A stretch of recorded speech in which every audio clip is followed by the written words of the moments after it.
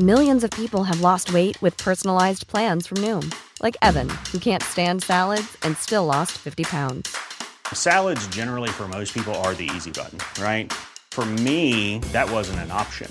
I never really was a salad guy. That's just not who I am. But Noom worked for me. Get your personalized plan today at Noom.com. Real Noom user compensated to provide their story.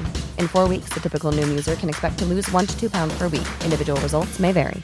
This Mother's Day, celebrate the extraordinary women in your life with a heartfelt gift from Blue Nile. Whether it's for your mom, a mother figure, or yourself as a mom, find that perfect piece to express your love and appreciation. Explore Blue Nile's exquisite pearls and mesmerizing gemstones that she's sure to love. Enjoy fast shipping options like guaranteed free shipping and returns. Make this Mother's Day unforgettable with a piece from Blue Nile. Right now, get up to 50% off at BlueNile.com. That's BlueNile.com.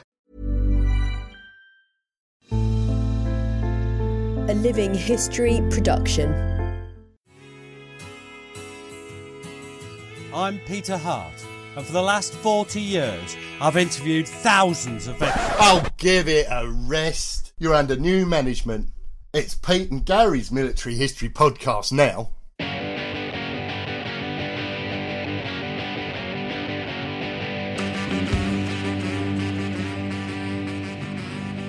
Hello, I'm Peter Hart, and with me is that danger to shipping, well, the unwary Matelot anyway, Gary Bain. Hello, Gary. How are you this morning? I'm really good, thanks, Pete. That's an interesting introduction. Oh, dear. So what are we doing today, Gary? Well, it's another episode in the exciting tale of the South Notts Hussars, and this time we're introducing them starting the fight in northwest Europe. We're going to do this in 2 parts, Pete. This is part 1. Fair enough. Well, we'd looked at all their previous career, and we can't go through all that in too much detail. We've looked at them, their formation, Palestine, all the fighting in North Africa. We looked at how they fought in Sicily, how they came home, how they'd reformed as the 107 Regiment with 2 batteries, 425 and 426. So all of that is in previous podcasts. So let's look at where we get to now. 13th of July, 1944. D-Day's happened, and these are part of the reinforcement units being sent across the Channel. And they go across the Channel on that day, 13th of July, on board a couple of American Liberty ships. And amongst them is a chap called Ronald Paisley. He's a gunner, he's a signaller with 426 battery, 107th medium. Now, this is a new source for us, and I used a book he wrote in 1945, From Normandy to Victory with the South Notts Hussars. A wonderful book. Self-published. I've only ever seen 1 or 2 copies. You've given away the end now. I know who wins. Ah, but he might be a double agent. Where was he from, Pete? Just so that I get the accent right. He's from Scotland. Oh, dear. Glasgow way. Oh, In fact, dear. I think he's from Paisley. I'll go for that anyway. So, and the similarities from when they first went across in January 1940. They went across to France on the way to Palestine. And he's another young man who doesn't know what's happening, isn't he? And you're going to read a quote from him, aren't you? Probably not in a Scottish accent, Gary. I know you're a natural-born Scotsman, but... Is there such a thing as an unnatural-born Scotsman? Most of them, I'd have said. And you knew that would happen. Oh. Anyway, this is signaller Ronald Paisley of 426 Battery. We boarded the boat on a warm July morning. I recall vividly with what misgivings I viewed the khaki-clad men climbing the gangway. What lay before us over that strip of water? How long would it be before we docked once more with the war behind us? It was a rowdy scene, but underneath was a very real air of depression. Men were killed in war. Not all of us would return. And that's just very human, isn't it? That's just what men going into action would feel, and they were going into action. Now they're approaching Arromanches. We went to Arromanches, an amazing place, and there were hundreds of ships still there that from Operation Neptune. They were D-Day landings, all sizes and shapes, big ones, little ones. So there was sort of Gary-like battleships, and then there was sort of light cruiser-like Pete's. Humble minesweepers like you, Pete. Very humble. Oh, thank you. Humble minesweeper. And they land to get ashore. The usual stuff about why did we waterproof all these vehicles? Yes, right. Because they get ashore without getting their feet wet. And one thing that is immediately apparent as they land is that they're not a big cog anymore, are they? We've talked about this in Sicily. They're now a very small cog in a very big wheel, whereas a battery had mattered at, or a regiment had mattered at Tobruk, because there's only 2 or 3 regiments there, 3 or 4 regiments there. Now they're part of an AGRA, an Army Group Royal Artillery, there's loads of them. Is it 9th AGRA? I can't remember. I think it is 9th AGRA. I'm just putting you on the spot there, Pete. Is it 9th AGRA? It's 9th or 8th. It's 9th, I think. There's only, what's one digit between friends? It's 9th. But that's just part of one. That's loads of medium regiments. And then there's all the normal field artillery. There's lots and lots and lots and lots of guns. So they land. There's no Luftwaffe about at the time. The skies are full of British and American planes. And one thing that I like is that as they land, what's one thing we talked about? The South Dutch Hussars' ability to win extra vehicles. And here's a character we only just been introduced to. It's Major Leonard Gibson, headquarters 107th Medium RA, and he's a posh bloke, and he'd known the South Dutch Hussars before the war. That he'd been in the Northumberland Sausages. He was a Newcastle-based artillery regiment. And go on then. How do they win new trucks, lorries, cookie houses and things? Now, you're not doing Gibson because we're not having that stupid accent that you do. Yes, there's been complaints, hasn't there? There have. So I'm going to be Major Leonard Gibson. Both batteries were a number of vehicles over strength, shall we say. I've officially no idea at all, but I know full well that if there was any vehicle about, someone would jump in it. And if it was drivable and added to our strength, thinking of when anything went wrong, we'd have an extra vehicle. That was one of the clearest readings I've ever heard. It's brilliant. Bloodlock. I may not do that again. Yeah, you will. Your public demand it. Now, 17th of July, they're moving forward from Arromanches area, and they set Leonard Gibson, that's who you were, Major Leonard Gibson, and his recce party. He's second in command. He's often in charge of the recce parties, and they're going to find suitable gun positions in the village of Le Mesnil. That's about a mile east of Ranville, where the Gliders landed, and 5 miles southwest of Caen. And what do you say this time, Gibson? I would go forward with the survey officer, scratch about, crawl, looking for gun positions to get the guns into action as quickly as possible. As soon as I was happy, I would call up the 2 battery representatives with a hunting horn. I would blow it. Ha-ha! They were only half a mile away, and they would know when I wanted them. I had different signals, 1 toot or 2 toots, a simple code so the Hun wouldn't know. I love my hunting horn. Follow that. I daren't say anything about how you love your horn. It's just not going to go well with our great British public.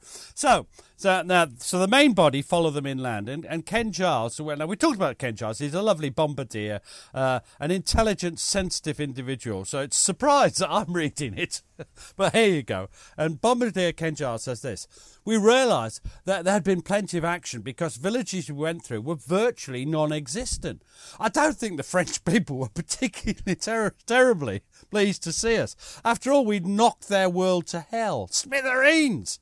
Although we might have been liberators. I think they were on the fringe of occupation, and I don't suppose they'd suffered too badly. They looked rather fed up with the whole thing, and I don't wonder, because they were trying to get their lives together again.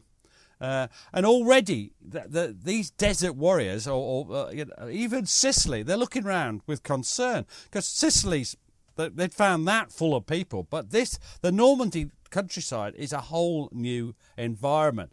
And this is Lieutenant Charles Westlake. He's been with us right the way from the start. A wonderful bloke. He's in 426 battery of 107 medium. And he says this: the French countryside was vastly different from anything we'd been accustomed to previously. Such close country with high hedges, woods, cottages, fairly intensively occupied and cultivated. You couldn't see what the devil was going on. Despite Sicily, we'd really been used to desert warfare, where you could see for miles in every direction.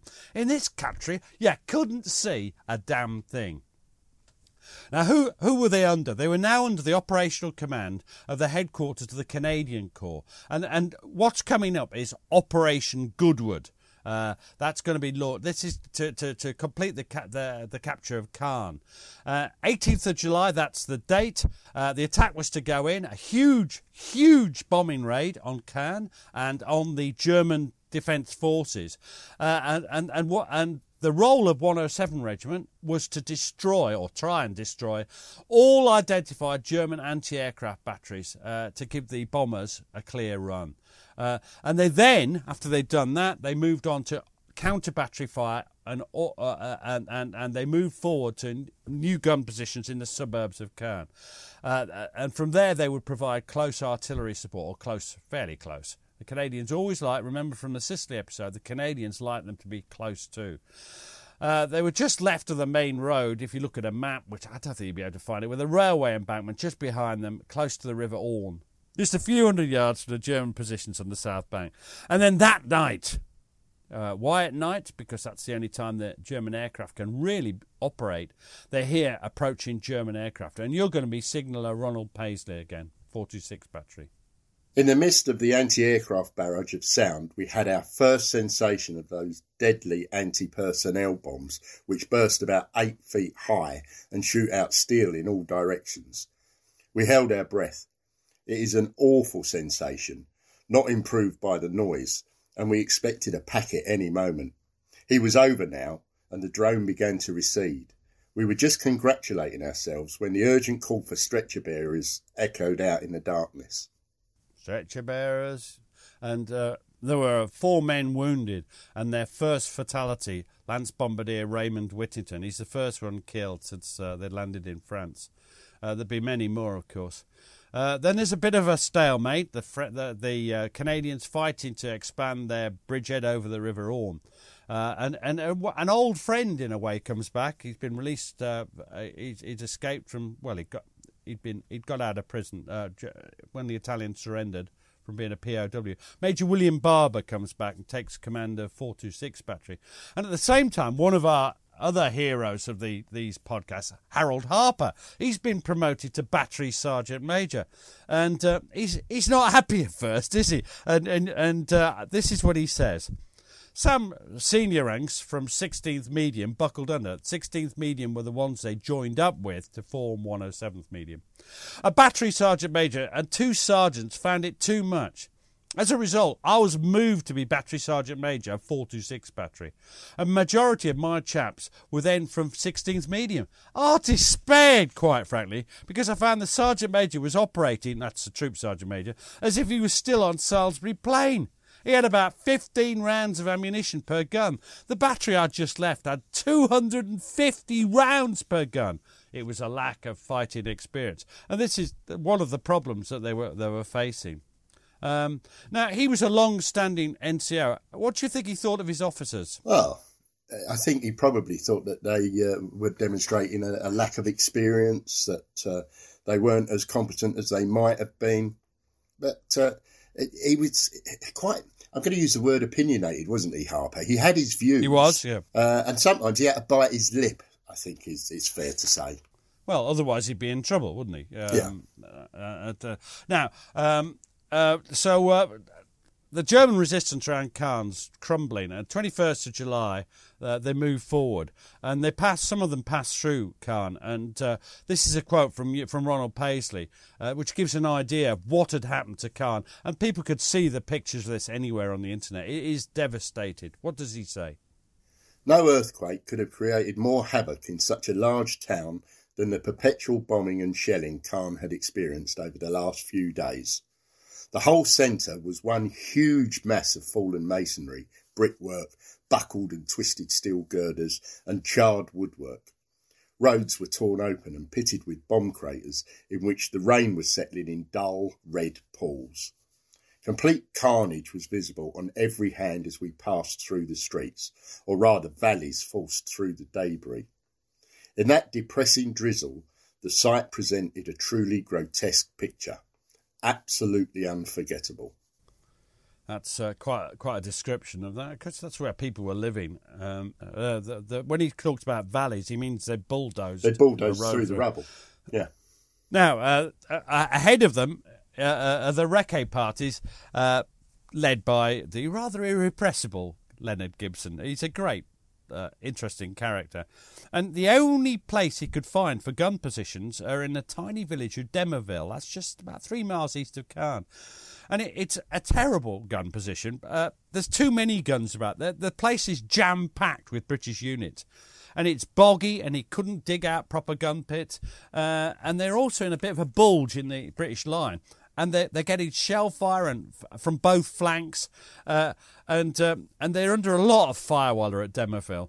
And this is a quote from Sergeant Albert Swinton, two-fisted Albert Swinton, Sergeant by this time, 425 Battery, and this is a wonderful quote of the British Army at war.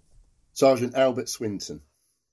That evening, I went across to the other troop to see old Andy Druitt. He was in this barn with a big jar of jellied eels he'd found. We sat there and scoffed all these and drank a bottle of whiskey between us. I went back to my gun, and I must have flaked out. I woke up next morning, and there were shell holes all around the place. Half this wall was missing, and there was me laid out on the deck. I looked round, and a head peered out of a hole in the ground. "Are you all right, Sarge?" I said. "Yeah. What's been going off?" "Well, we didn't want to wake you in case you got up and got killed. You were all right flat out on the deck." Apparently, old Jerry knocked hell out of us during the night. There were shells flying all over the place, and there was me sleeping it off. That's a wonderful quote. He's a good soldier. That may make you think he's a drunken bump, but he's not. He's a good soldier. But he enjoyed a drink, as so many of the British Army do. Demerville's just untenable, and 31st of July, they moved to not far away. In fact, we've been to these places on a D-Day tour we did, to Mondeville. It's on a reverse slope in a hilly wood, again, close to eastern outskirts of Caen. And it's much better, and they're undisturbed, but they're very busy. And in a sense, we don't get a sense of the busyness because this is just a routine. Do you know how many shells they fired at that time? 20,000 shells into German lines. You didn't give me a chance to guess. That was going to be my guess. Was it? You're so well informed, Gary. Yeah. Well, mainly because it's on my notes. 20,000 shells is a lot. And remember, each one of them's 100, well, they're a mixture of £80 and £100, of just smashing down. It must have created some hell. And this is a quote from Ronald Paisley again. Now, he was a signaller, but he'd helped out on the guns. The gun crews get tired. They're heavy, these bloody shells, £100. And the power of the guns makes a big impression of him. You're going to be Paisley again, aren't you? Let's hear it. Our team was ready. "Stand by! Fire!" A terrific boom for the moment stunned the senses. The vivid flash at night necessitates the turning away of the head to save the eyes. The gun had barely ceased rocking when the next £100 of metal was thrust into the breech, and from then onwards all other sense was lost in the thunder of cannon. The earth shook as barrel after barrel probed the darkness with vicious sheets of flame. Time was forgotten. The prancing gun, the sweating gunners, the rhythm of a team in action all added zest and excitement to the moment. Wow. I mean, That's a good description. He's a good source, is old Paisley. Now, the next big attack's Operation Totalize. That's launched by the Canadian Corps on 7th of August. And they need close support. Again, they always want close support. And there's an attack by the 3rd Canadian Division and the Polish Armoured Division on Quesnay Woods, put in on the 14th of August. That's going on. And that's been holding out. They've got well dug in tanks, panzers, and a covering screen of 88mm guns. I want to say that every gun is an 88mm to the British by this time. If it's a 75mm pack, no, or 50, no, it's an 88mm as far as they're concerned. And 13mm can make all the difference. So I'm told. I wouldn't know. I'm married. As a recognition of the seriousness, they organised a 1,000-bomber RAF raid on the wood. What could go wrong? And the South Hussars are going to fire a preparatory programme and then move forward to give the closest possible support, Gary. The closest possible. What could go wrong? Well, everything goes wrong, doesn't it? So, this is Lieutenant Bob Folds, 425 Battery, a great character who we followed, again, from the start of these podcasts. We'd no sooner got these guns in place than the bombers came over. For the first 20 minutes, all came down on Quesnay Wood. Tremendous bombing, clouds of smoke, dust, and everything going up from these woods. Cheers all round. This'll show 'em. All of a sudden, some bombs dropped behind us. Obviously, back towards where these markers had fallen.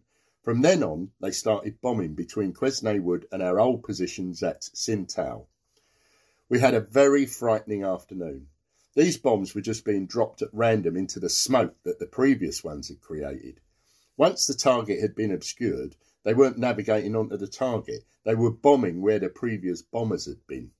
Oh, wow. That's trouble, isn't it? Now, in amidst the bombs was Ronald Paisley, and there's sort of huge explosions going off here, there, and everywhere, all around him. It seems impossible to survive. And what does he say? Signaller Ronald Paisley. Crump! Debris and stones hurled against the trees above our shelter with the sound of a rainstorm. Crump! It was terrifying. The ground shook. Crump! Crump! Couldn't someone give warning or in some way make them understand? We hugged the earth. Crump! Battery Sergeant Major Harold Harper, he's watching and he sees the little Oster, the Oster light aircraft. They used them for air observation, and it's flying in amongst the bombers, trying to firing signal lights and sort of trying to tell them that they've gone wrong. And Harold Harper says this. He's 46 Battery, remember. He says, waves and waves of Lancasters. They were opening the bomb doors, and the bombs were raining down. It seemed ages before one of the little Oster aircraft went flying amongst them, waggling his wings as much as to say something was wrong and directing them further forward. As soldiers, we were expected to be killed by the enemy, but one didn't fancy being killed by one's own Air Force. It's not really funny, is it? No, it's perfectly all right to be killed by the opposition Air Force. Oh, absolutely, par for the course. Anyway, 425 Batteries only has a couple of casualties, but the Polish Armoured Division, are absolutely hammered, and the fields were littered with corpses round about which the South Knots had to go through. The Germans abandoned Quesnay Woods the next day, and the advance to Falaise Gap, all this goes off, and that continues. You've got I'm not going to explain the Falaise Gap. The British and Americans are acting in tandem they're trying to close this gap through which the German, I think it's 6th Army, can escape. Wouldn't bet on that. The word 7th is awfully similar to 6th, isn't it? I want you to explain the Falaise Gap. Tell me. I want you to picture a Neapolitan ice cream. Layers. Now, 16th of August, it all turns into a bit of a pursuit, and the Canadians are going, we need close support, get forward, get the guns forward, we need the closest possible support, almost like field artillery, but these are medium guns. And on 18th of August, there's a bit of a disaster. Colonel Oswald, now we've mentioned him, he's a posh bugger, who's in charge, he's obviously colonel in charge of the regiment. He took a turn looking for forward gun positions. They were near Le Mesnil. It's supposed to be cleared by the cleared of Germans, and it's Bloodknock again, isn't it? So Major Leonard Gibson, tell us what happens, what goes wrong, what could go wrong? The Canadian Army wanted us forward, and more forward, and more forward. One had to try and check up that the area was clear of enemy, then move the guns up there, and then start firing on targets that their armour or recce regiments were sending down. The pace was so hot, they were so keen to cut off the whole of the German 14th Army. Oops! That were approaching Falaise. Colonel Oswald got his orders, and as the recce was obviously going to be rather more dangerous, he was given a tank, with a second tank to cover him. So he came up to me and said, "Now you wait there, and I'll have a look into this forward position here, and see if we can get the guns into that area. That looks rather nice." He was so fed up doing nothing, I think. Bit of bravado. I've got a tank. This is fun. He drove straight into a strongly held enemy position, and he was bazookaed, and his tank put out of action. I think they were both put on fire. He jumped out of it. He got shot, and they got hold of him. The Canadians weren't very happy about this, and I was the chap who had to go and tell them, "My colonel has disappeared. I know he's been shot up. Whether he's alive or dead, I don't know." Well, yes, the Canadians were cross because they'd lost 2 of their tanks. There's a lot of orders, counter-orders in the ensuing situation, and they never found a suitable position to fire that day. That's when the Canadians attacked and captured the town of Trun. I think, did we go there? I can't remember. 19th of August, the South Hussars really come into their deadly own. Gibson had got the batteries forward, he'd found gun positions near Trun, and then they received reports that there was a large number of German troops trying to break through all that's left of the Falaise Gap. Now, they hadn't surveyed in, they got no zero lines established, but they used the airburst ranging method, which I believe we explained in one of the earlier podcasts. And you're going to be Gibson again. Tell us what happens. Yeah, I'm going to do this as me. Fly me to the moon. So this is Major Leonard Gibson. I had to get my guns into action and start firing. That was quite a tricky thing, but our young officers were up to it. With no survey at all, they would fire an airburst, by which the OP officers could get the bearings. Then they would fire a second one, and then he could order them into these various targets. We pumped 100-pound shells into that area right through the day. Later on, as we moved forwards, I saw all the damage we had caused, and it was heartbreaking, particularly when you see animals still alive. They hadn't been put out of their misery. By this time, I was hardened. You had to close your eyes and just get on. Now, they were doing well that day, but what can you always expect from the Germans? Counterattack. And they did. They counterattacked. And for a moment, they were in real trouble. There was not many infantry holding the line, and there's mortars and Nebelwerfer of shells falling all around. Then there's a traditional thing. They're always Tigers. There's reports that there's Tiger tanks on the way. And Gibson, he knows that medium regiments aren't exactly mobile. He knows that they're in danger, and he takes an immediate decision. And I admire what he does. And I'm glad you're not doing funny accents now, because this is action. Tell us what happened, Sam. Major Leonard Gibson. It was too far forward. We could have done better if we were 5,000 yards from our target. We got ourselves right up where the targets were as close as 2,000 yards. Now, if we'd been field guns, we could have used ourselves as anti-tank guns, and that would have been all right. It was reported that Panzer tanks were within a very short distance of us. So all I could do was to move back to another position I had already wrecked. It was this Canadian brigadier had made us go so far forwards. I'd argued with him, and then I just took it into my own hands. We pulled out. We might have stayed. We might have been written off. We might have been heroes. I don't know. But I had the regiment and the men to think about. And so I pulled them back about a mile, and then we got into action again. And I think that's the right decision. And, of course, this calls into mind decisions made during the Battle of Knightsbridge, where they were fundamentally wiped out. It's not as if he's pulled back and not carried on fighting. He pulls back and then drops into action and carries on fighting. It's just they're not vulnerable to being overrun again. So I think, and it's generally accepted later on that he'd done the right thing. Yeah, it must have been, because it's at this point that he's appointed to command the 107th Medium Regiment Royal Artillery. That's right. Barber, that comes in as second in command. And then another voice from the past, another one, Major Peter Birkin, one of my all-time favourites. He takes over command of 426 Battery. Those are all temporary promotions. Well, presumably because the colonel's gone. Well, the colonel's gone, but then on the 23rd of August, the colonel comes back. Now, you particularly liked how he escaped, and there's a particular relevance to your own military career. Glorious military hero. How does Colonel Oswald escape? Well, he manages to escape by disguising his rank. He removes his collar and tie, and he makes them believe he's a Lance Bombardier, or Lance Corporal, as I was, so that he's not sent off with the other officer prisoners. And that gives him an opportunity, and he takes it, and he escapes from the prisoner of war cage. I think that's quite something. It's a bit daring-do, isn't it?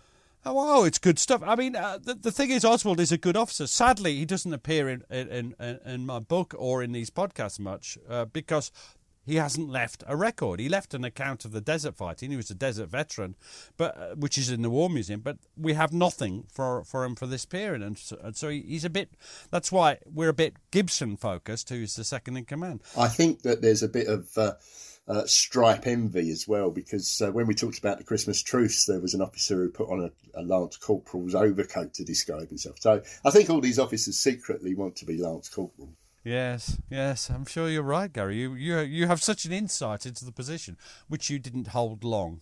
Anyway, so what happens? Well, there's then a very confusing period, and because Oswald is then sent home to recover, and there's a period where between him and Gibson, he's backwards and forwards, and the two of them take it in turns to command in essence. Now, the Falaise battles have ended. Most of the German 7th Army, you'll notice the 14th, 7th and 6th have all been mentioned, and I think that's what I like to do in podcasts is always leaves a bit of research for the person to do. It's not that we don't know, Gary. Not that we don't know. It's just we're leaving a bit of something for the punter to look up, wouldn't you say? Not that we don't know ourselves. Well, I wouldn't include me in this. Oh, which is it then? It's a historian, Pete, would never say anything that he didn't know to be true. So you're clearly hedging your bets, I think is how I'd describe it. I've no bloody idea. I'm going for 7th this time. I know I went for 6th before. I'm going for 7th now.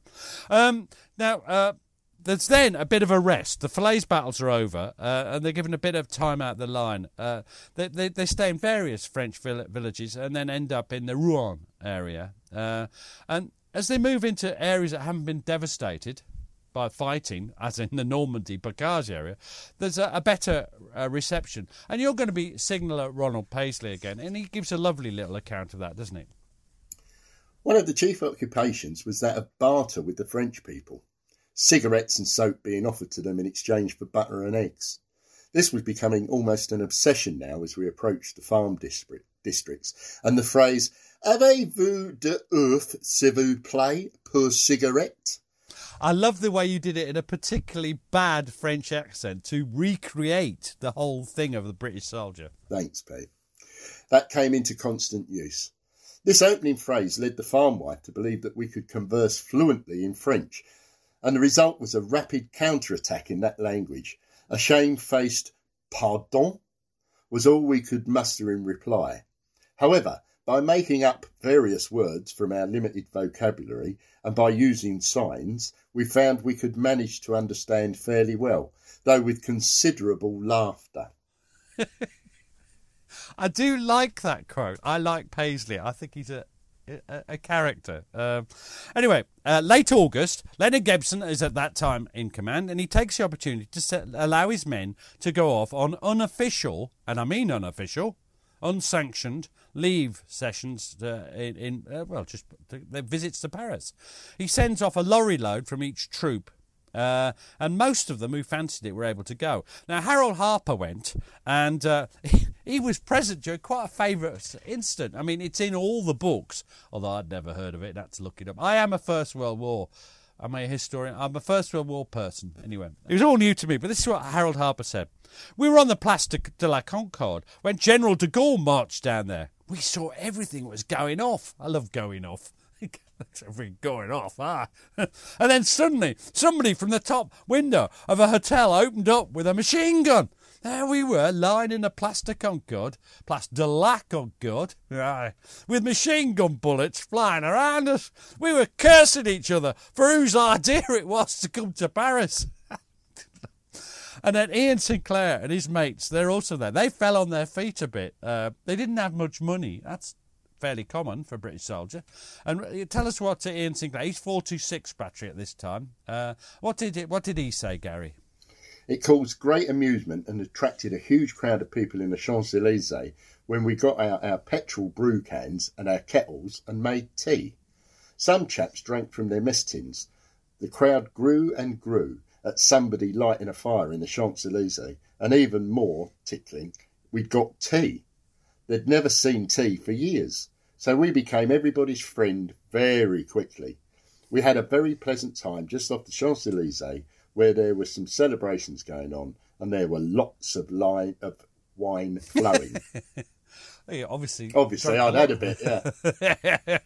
Now, a lot of people thought Fall of Paris worst is over. The German army's falling back very fast, but the war really hasn't finished with them. Now, let's go on a little sideline. Let's talk about, and we do want his accent here, I'm afraid, because the next quote is just perfectly suited to your posh officer voice, because Major Leonard Gibson, I really liked him. I went to interview him in Haltwhistle, I think it was, and he was a wonderful bloke. Very different from us, Gary. He was quite posh. His main hobby was beagle hunting. He was... don't look puzzled, Gary. Well, my main hobby is beagle hunting. No, it is not beagle hunting. I hunt beagles everywhere. Yes. Do you know what a beagle is, Gary? Dog, I think. Yeah, it chases foxes, I think. Anyway, he on foot. Anyway, he likes being in command of 107 Medium. He's the sort of officer who wants to be involved in everything. If there's something going off in the regiment, he wants to be part of it. So give us a quote, Major Leonard Gibson. I could then go round to gun positions. If Gunner Bloggs said, "Sir, do you see my boots? I put in for new ones weeks ago and nothing's happened," I would deal with that and he would get his boots. I helped everyone that I could. There were home problems and one wrote letters to families. That was a matter of shaking up the chain of command. I gather they all got to know me, rather Monty-like. It was a good thing.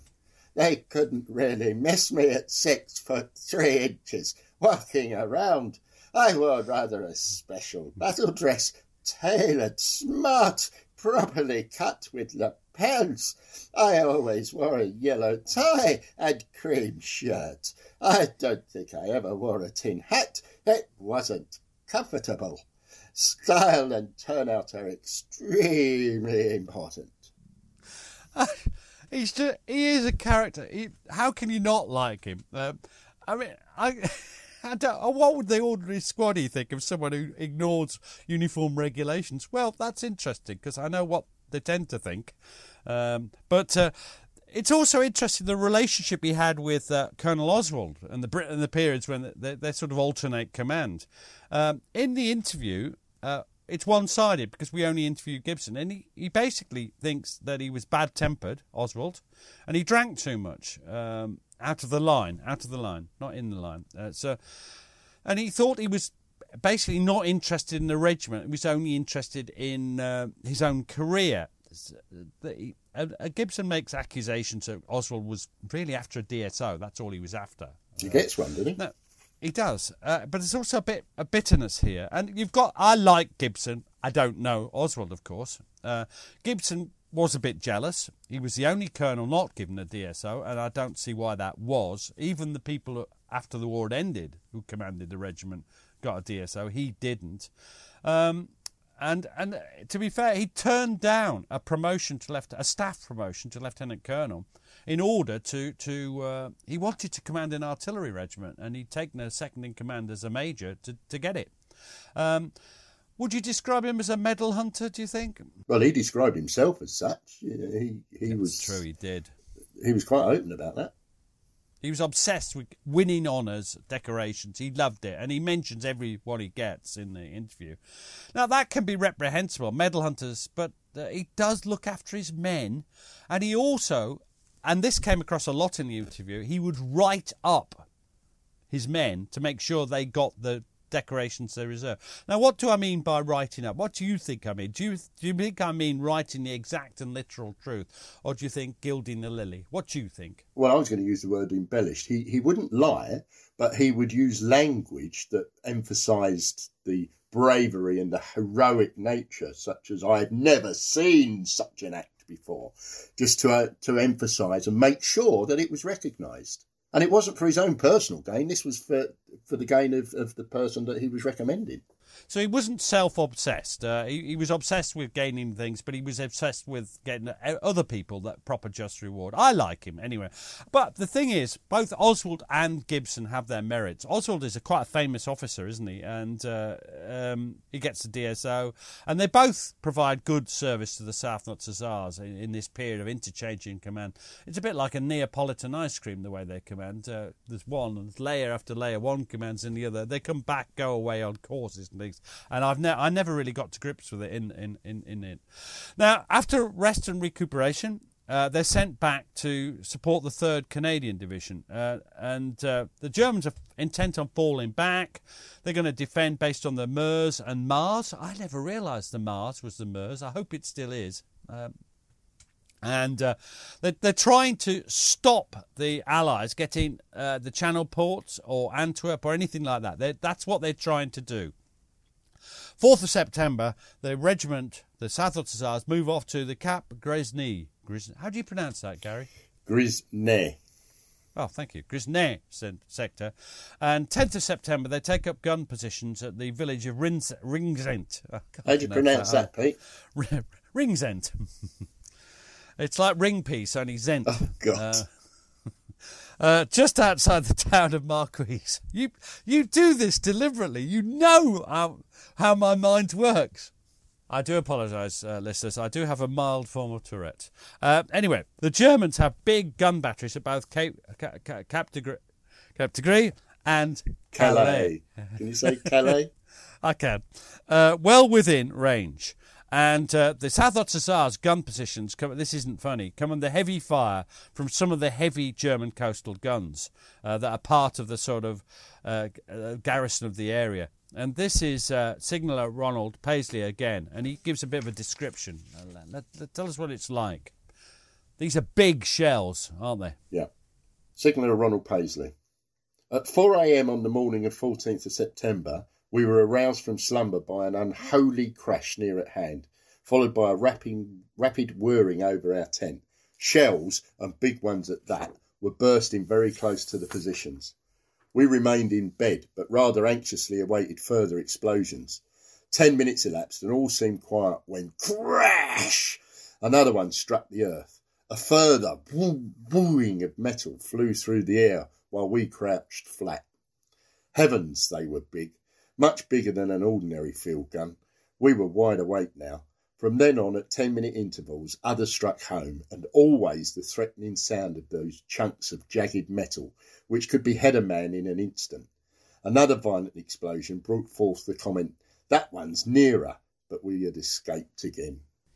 Now, the Canadian, Operation Undergo, they're going to attempt to capture the Cap Grisnez. Whatever it is. You say it in future. And Calais. And that starts on 25th of September. And on that day, Gunner Douglas Nichols of the 425 Battery, he gets a really, really awful leg wound. And I'm going to read these quotes. They're not funny. And I think they're quite emotive. He says this: we were firing at the German anti-aircraft guns. It was early in the morning. I was setting fuses. We were firing airburst shells. You have a key with numbers on it, and you were given a setting, and you had to bend down and set the fuse to the setting required. That's when I got hit. A piece of shrapnel hit me in the leg, the top of my left thigh. It was like a dull thud, a numbing pain. Suddenly my leg went weak. I remember sitting down. One chap on the gun, his name was Jack Pettit, and he looked a bit sick when he saw it. He pulled out some field dressing and put it on it. A piece of shrapnel about 2 inch by 1 inch. Doesn't sound very big, does it, Gary? But it's big, and imagine the weight of it. Had shattered the bone into a lot of little pieces. It smashed the thigh. Our medical orderly, Tom Madeley, came and put me on a stretcher. They put a Thomas splint on my leg. I remember that from the First World War. They invented that then, I think. I can remember Tom putting a pad on my face, and he was dropping chloroform on it to put me out of it. I came round when we were going over a ploughed field in a jeep, bumping up and down. I was in a lot of pain then because the sensation was beginning to come back. That's the sort of thing, both of us, it's interesting, both of us just laughed then. Not laugh, but that is just such a horrible idea, being in a jeep with a leg that's been smashed to bits and the pain's coming back. Now, Nichols is evacuated back to Saint-Omer, where they put on a temporary plaster. This is going to be a long time in treatment, and in the book and the interviews we follow him through. And he says this, I had an idea it was pretty bad. I thought to myself, that's the end of my football career. It was touch and go. They told me later I might have lost my leg.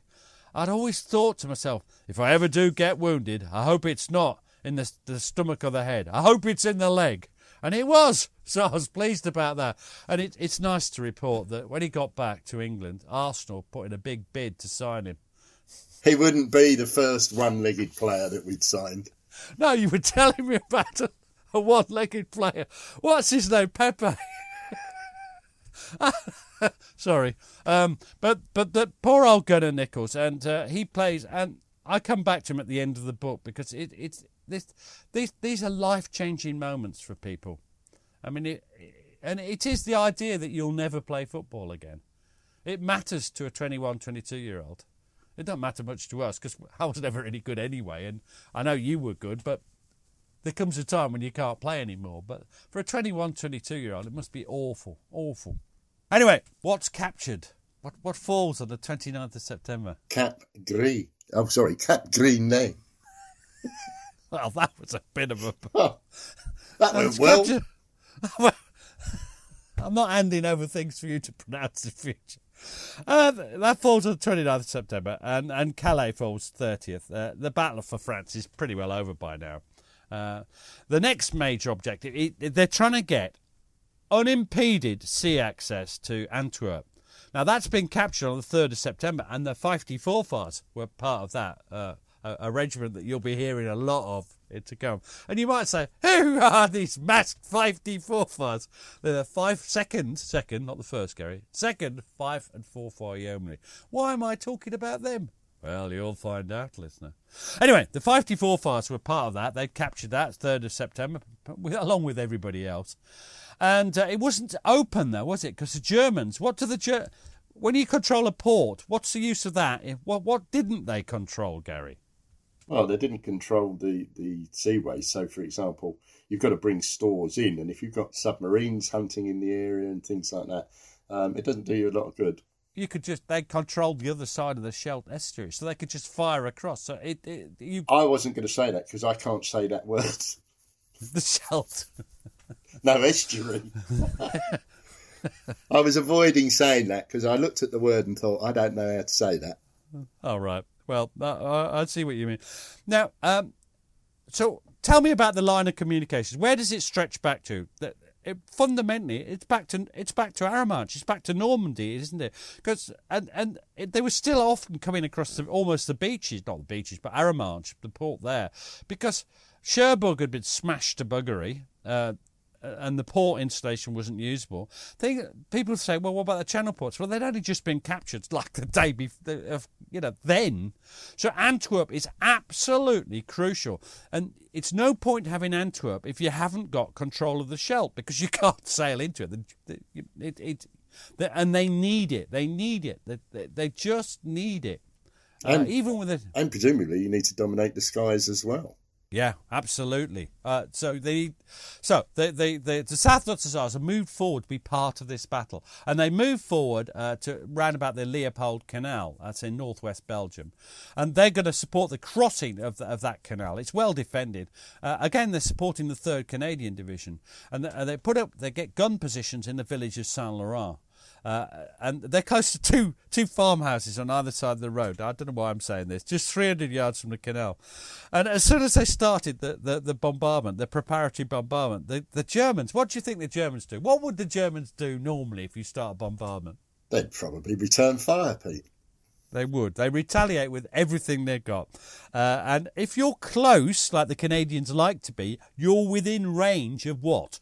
Are you in range of their German medium artillery or the artillery, or are you in range of something else? Well, I would think you're in range of mortar fire.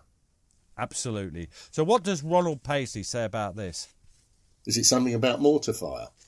It is, Gary. Okay. Signaller Ronald Paisley, 426 Battery. Heavy concentrations of mortars pounded the near bank of the canal daily.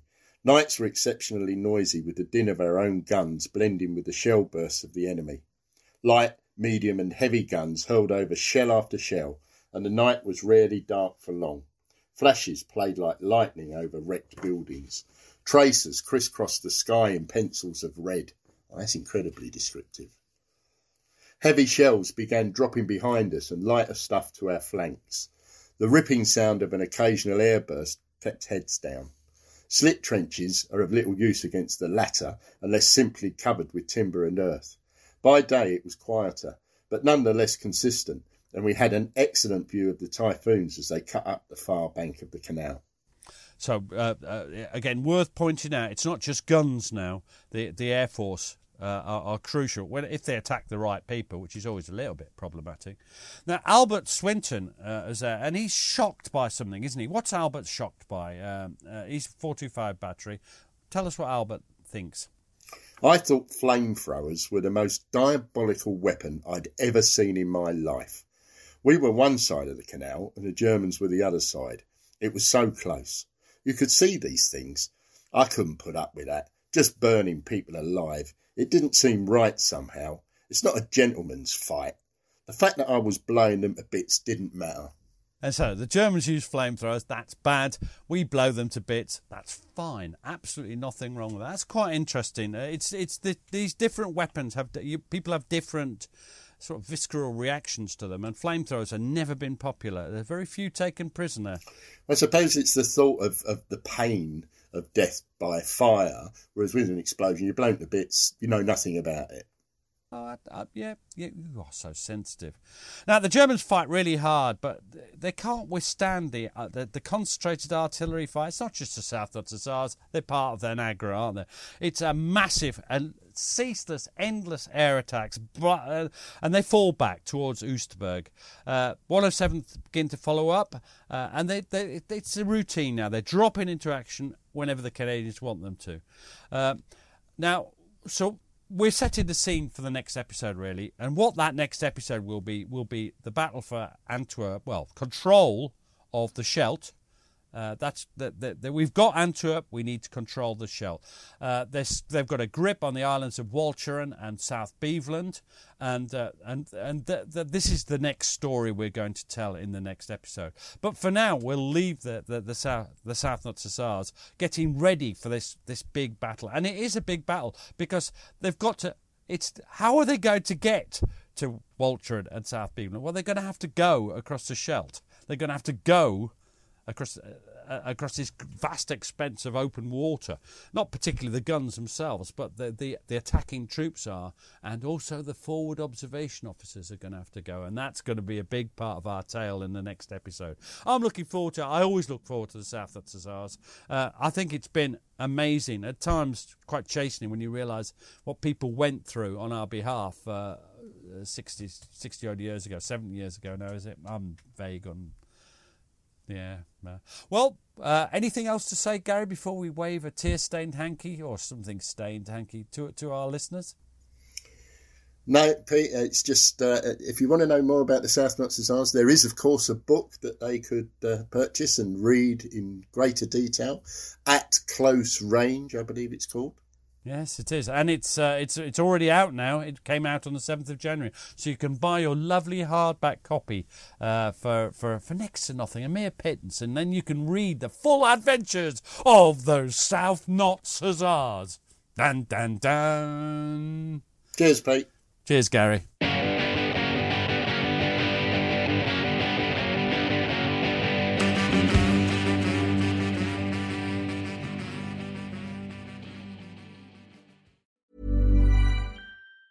Mom deserves the best, and there's no better place to shop for Mother's Day than Whole Foods Market. They're your destination for unbeatable savings, from premium gifts to show-stopping flowers and irresistible desserts. Start by saving 33% with Prime on all body care and candles. Then get a 15-stem bunch of tulips for just $9.99 each with Prime. Round out Mom's menu with festive rosé, irresistible berry chantilly cake, and more special treats. Come celebrate Mother's Day at Whole Foods Market. Even on a budget, quality is non-negotiable. That's why Quince is the place to score high-end essentials at 50 to 80% less than similar brands. Get your hands on buttery soft cashmere sweaters from just $60, Italian leather jackets, and so much more. And the best part about Quince, they exclusively partner with factories committed to safe, ethical, and responsible manufacturing. Elevate your style without the elevated price tag with Quince. Go to quince.com/upgrade for free shipping and 365-day returns. Thanks for listening. Follow us on Twitter and Facebook to learn more about each episode. And if you'd like to support the podcast, you have a couple of options. You can buy us a coffee at buymeacoffee.com/PGMH, or consider subscribing to the podcast for only £2 per month and get ad-free listening and bonus content. You can find links for both on our Facebook and Twitter accounts. Sounds great, doesn't it?